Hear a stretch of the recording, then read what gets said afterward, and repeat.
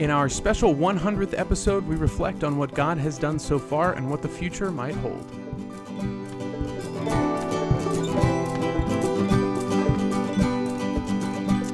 Hey everyone, I know that this is, our 100th episode and it's supposed to be, really great and exciting, but I'm really upset because someone broke into our house last night and they only stole one thing. They stole my limbo trophy. I mean, how low can you go? Hey everyone, welcome to episode 100. I still love those dad jokes. Do you love them? Let me know. I really like them. Anyways, so great to be with you for this special 100th episode. Let's get into our peak, pit, and plug. My peak, I have several. Peak is that I'm still on vacation, loving it, having day trips with the fam, being able to just go for walks and get out of the routine for a little bit and really just rest and recuperate. A lot of really just beautiful memories and time with friends and family. It's just really wonderful. Part of that is going to be this Saturday when this premieres, so you can say a special prayer for my family and for my kids in particular. We're having a joint birthday party for my son Levi, who recently turned 1, and my daughter Hannah, who recently turned 3. And it's kind of also a little baptism celebration because Levi recently got baptized. So it's a big, mega party for the two of them. And so if you're listening to this, whether it's on the day it premieres or later, say a little prayer for my kids. I would appreciate it, just in celebration for them and their life and their health. So a lot to be grateful for. I'm going to jump over to plug instead of pit because I want to talk a little bit about the pit. But the plug, we're still in the year of St. Joseph in our church. I don't know if you knew that. And there is a lot of different literature out there on St. Joseph. There is a popular consecration of St. Joseph by Father Don Calloway. My wife and I did it. Wasn't my favorite thing, I'll say that, a lot of great information if you know nothing about Joseph or anything like that, or you have a really different notion of Joseph. But if you're looking for something that's a little more palatable, a little less reading, a little more manageable, I highly recommend a book called Go to Joseph. I can't remember who wrote it, but it's like a 10-day consecration to Joseph. It's like 1 or 2 pages a day, very to the point. It's basically a really super condensed version of the formal consecration, but it's by someone else, and it's really great if you don't have the time to spend 30 minutes a day reading, the stuff for that and really diving into it. But if you have time for just a real focused five minutes, in the morning or in the evening for 10 days to do consecration to St. Joseph, I think it's a really, really well done consecration. I prefer it to the longer one that we did. Both great, both have their pros and cons, but just my personal preference is this one. So highly recommend it. It is a navy blue cover that says Go to Joseph on it. You can find it for Amazon, and it's a 10-day consecration. So I wanted to give that little plug. I did it a few weeks ago, and I really enjoyed it.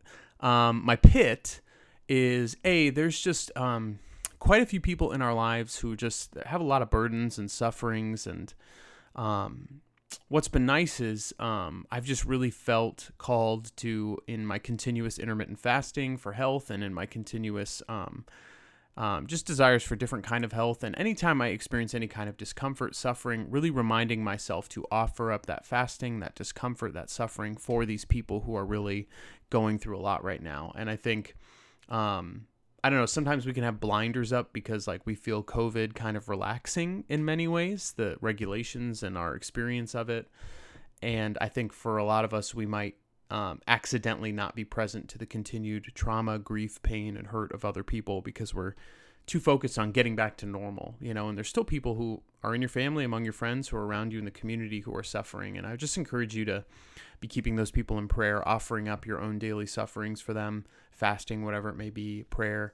But that's just been a pit. And another pit that I want to talk a tiny bit about before I get into, discerning and reflecting on these 100 episodes and where we're going forward is, I don't know if you heard, but the Pope this past week issued what's called a motu proprio. It's a document. Motu proprio means basically on his own accord or his own impulse. It's basically no one needs to prompt him. He just decided to write this, an edict basically, and basically said that, so let me give you a little history here. So if you didn't know this, previous to the Second Vatican Council in the 1960s, most masses around the world were celebrated in Latin, not in the common language. Other places had been given permission to do in the common language and had been for a little while.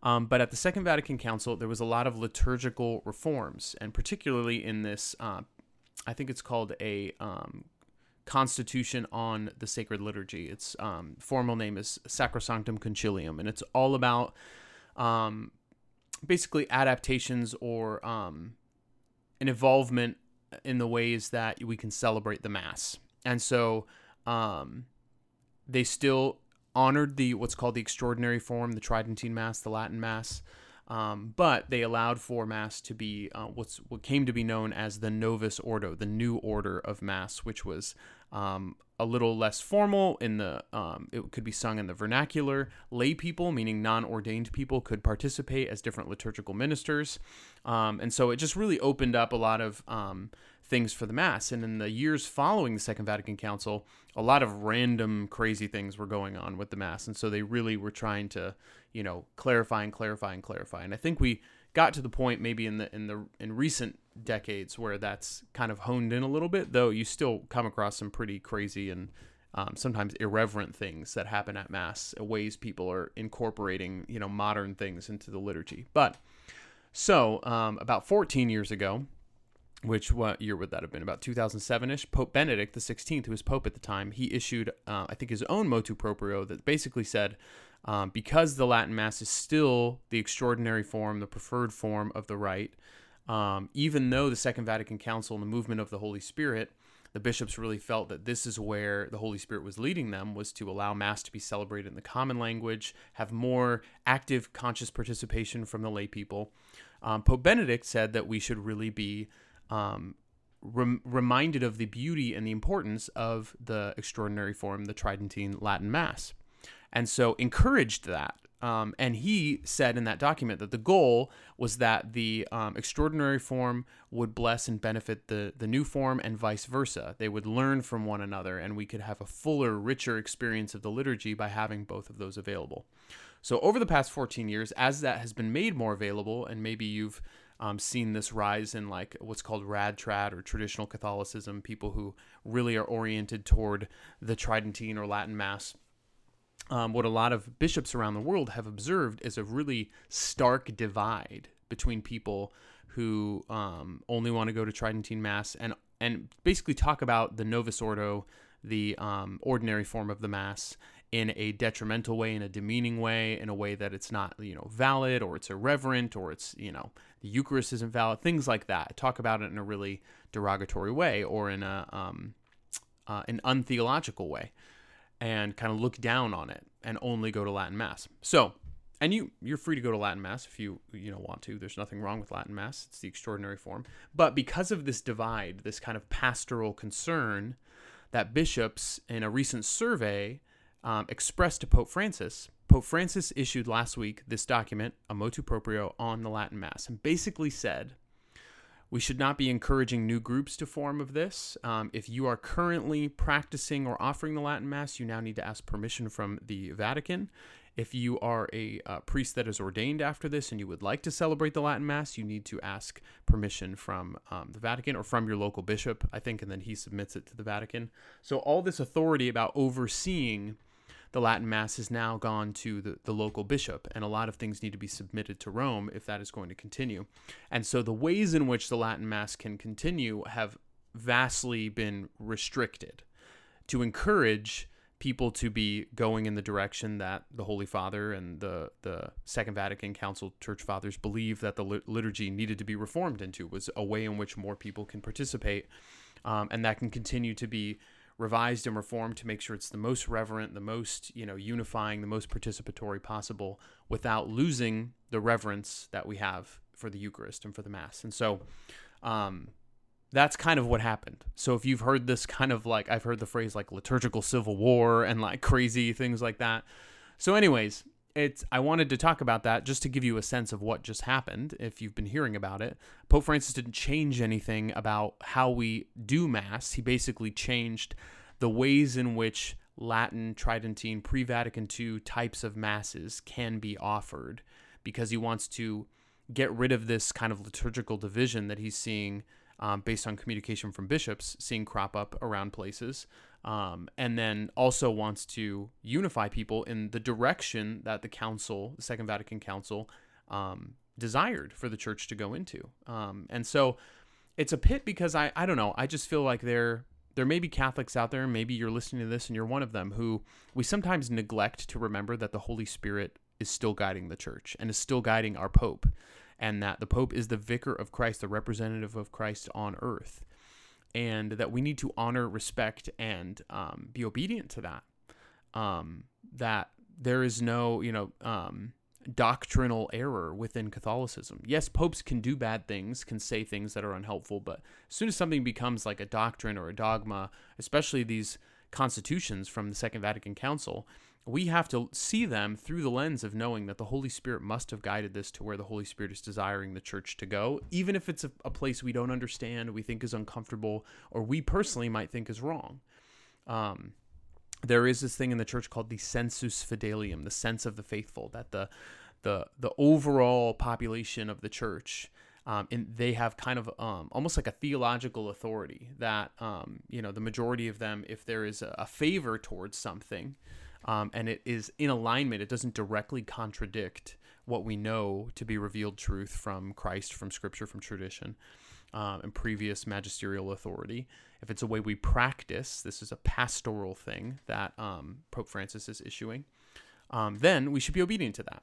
And we should be willing to, give it a shot and actually consider like, okay, is my approach to this wrong or unhelpful? So I wanted to share that. It's kind of my pit because I just have seen a lot of this division in the church and this kind of hateful interliturgical, things. And I see it a lot more on the part of people who, and this is just my personal experience. It could very well be both ways. I see it more on the part of people who enjoy the traditional Tridentine Latin Mass, talk about in a very almost prideful, derogatory, like holier than thou type of way, other experiences of Mass and community and ministry and things like that. Like there's only one right way to worship. And I think those people need to be reminded that Jesus didn't say the Mass in Latin. The Mass has gone through many reforms throughout the history of the church. This is not the first major one. And there are many other different rites within the church that celebrate vastly different and are much more ancient than the Latin rite, especially the Latin rite that we currently are talking about, which has evolved over time. So, but the problem with why this is so much in Catholic news is because the Roman rite, under which the extraordinary form of the Mass in Latin falls, is the Roman rite as a whole is by far the most populous in the entire world among Catholics. Most Catholics celebrate the church under the Roman rite. They're Roman Catholics. I'm a Roman Catholic. Most of us are Roman Catholics. You may meet like a Chaldean Catholic, a Coptic Catholic, a Byzantine Catholic, other rites, a Maronite, a Syro-Malabar, a Syriac Catholic, Armenian Catholic. All those are different ways in which they worship.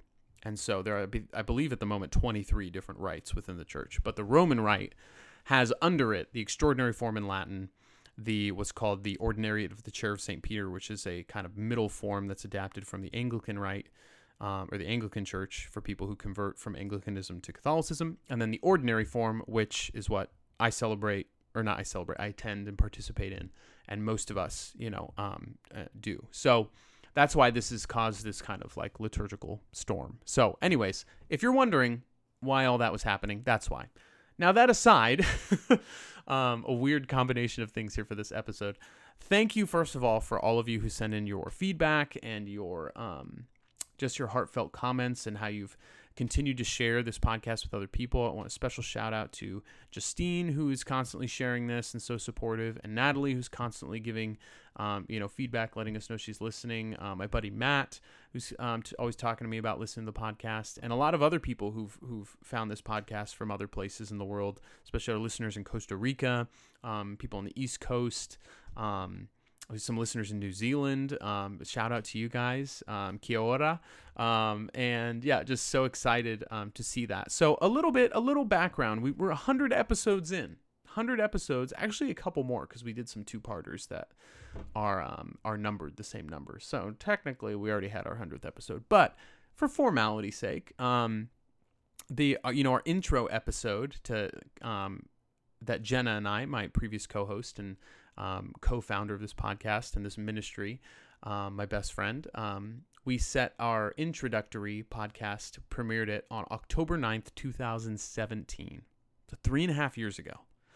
And our first official episode was recorded and launched, premiered on November 4th, 2017, on the feast day of St. Charles Borromeo, who became our podcast patron saint. So we don't talk about him too much, but we talked about him in our very first formal episode, I believe, and he's always in the show notes. We're always asking for his prayers. Jenna and I journeyed through the podcast together until about halfway through. Jenna discerned, based on family needs and other things going on and just her availability, that she was no longer able to, co-host the podcast. And so she kind of released it into my hands, and that's kind of where we've been so far. And so we've done a lot of different series. I encourage you to go back. I think one of my favorite series we did was on the 7 deadly sins. And then we did a series on the 5 transcendental truths. We did one on love, one on belonging, one on truth, one on goodness, and one on beauty. And you can go find all those backlogs on our website, manafoodforthought.com. And I would just encourage you to go back and let us know still what your favorite episode is. And always great to hear that, especially those of you who are listening later, who are just kind of catching up on the podcast. But over time, over the past 3.5 years, we've had several thousand RSS subscribers to our RSS feed, so people subscribing to the podcast. Traffic from 73 different countries around the world. So thank you to all of you. I remember one episode, Jenna and I realized we were getting international traffic, and so we tried to say, we practiced saying like different greetings and things. Or maybe this was for a vlog. I think it was for a vlog when we used to do vlogs, and we were really bad at it because we're not YouTubers or anything. But we tried to give greetings in different languages, and it was really bad. But I was looking at the analytics, and we have had one listener or podcast trafficker from Vatican City, and y'all, I'm hoping it's Papa F. Frankie, if you're listening to this, Pope Francis, give us a shout out. Give me a call. That would be so cool. Who knows? Probably not. There's but statistically, based on the size of the country, higher likelihood that it could be him if it had been a different country. So anyways, 100 episodes in, where is this going next? I've been constantly discerning. I know I've talked about creating merchandise and a shop and all these things, and I am not, you probably know this from listening to the podcast, I am not the most marketing gifted person. I'm not really good at all the little hashtags and analytic things that make a podcast blow up or anything like that. And I really have no desire for that to happen. I just believe that there needs to be more positive content out there for Catholics. It just teaches them, what's the real practical way to live our faith and to know it and be able to communicate it in a way that helps us to share and defend it practically, and not get pigeonholed into one different topic, but really just look at what is it like to live out in the Catholic world today. And that's where we're really called, St. Jose Maria Escriva, the extraordinary sainthood of ordinary life. And this is something I feel very passionate about. And so this podcast has been a great avenue for me to talk about that and share with you how that's been on my heart and where I feel like the Holy Spirit's leading me. And hopefully you benefit from hearing that and it helps you in your faith life. So discerning going forward, I've thought about stopping the podcast. And to tell you the truth, I might still do that. Who knows? I've thought about rebranding it and doing something with my wife, and you've heard a lot of those ideas and have been very receptive to those. And that's all still on the table.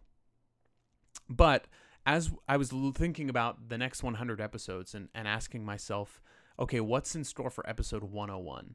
Immediately when I said that phrase 101, I thought of the recent series that I recorded on YouTube, a 34-episode series on the 101 of Catholicism, foundations to our faith, but presented in a way that is very personable, storytelling oriented, very practical things about why this matters to us and stuff we should really know about our faith. And I used it for RCIA. I used it for our year 1 confirmation program.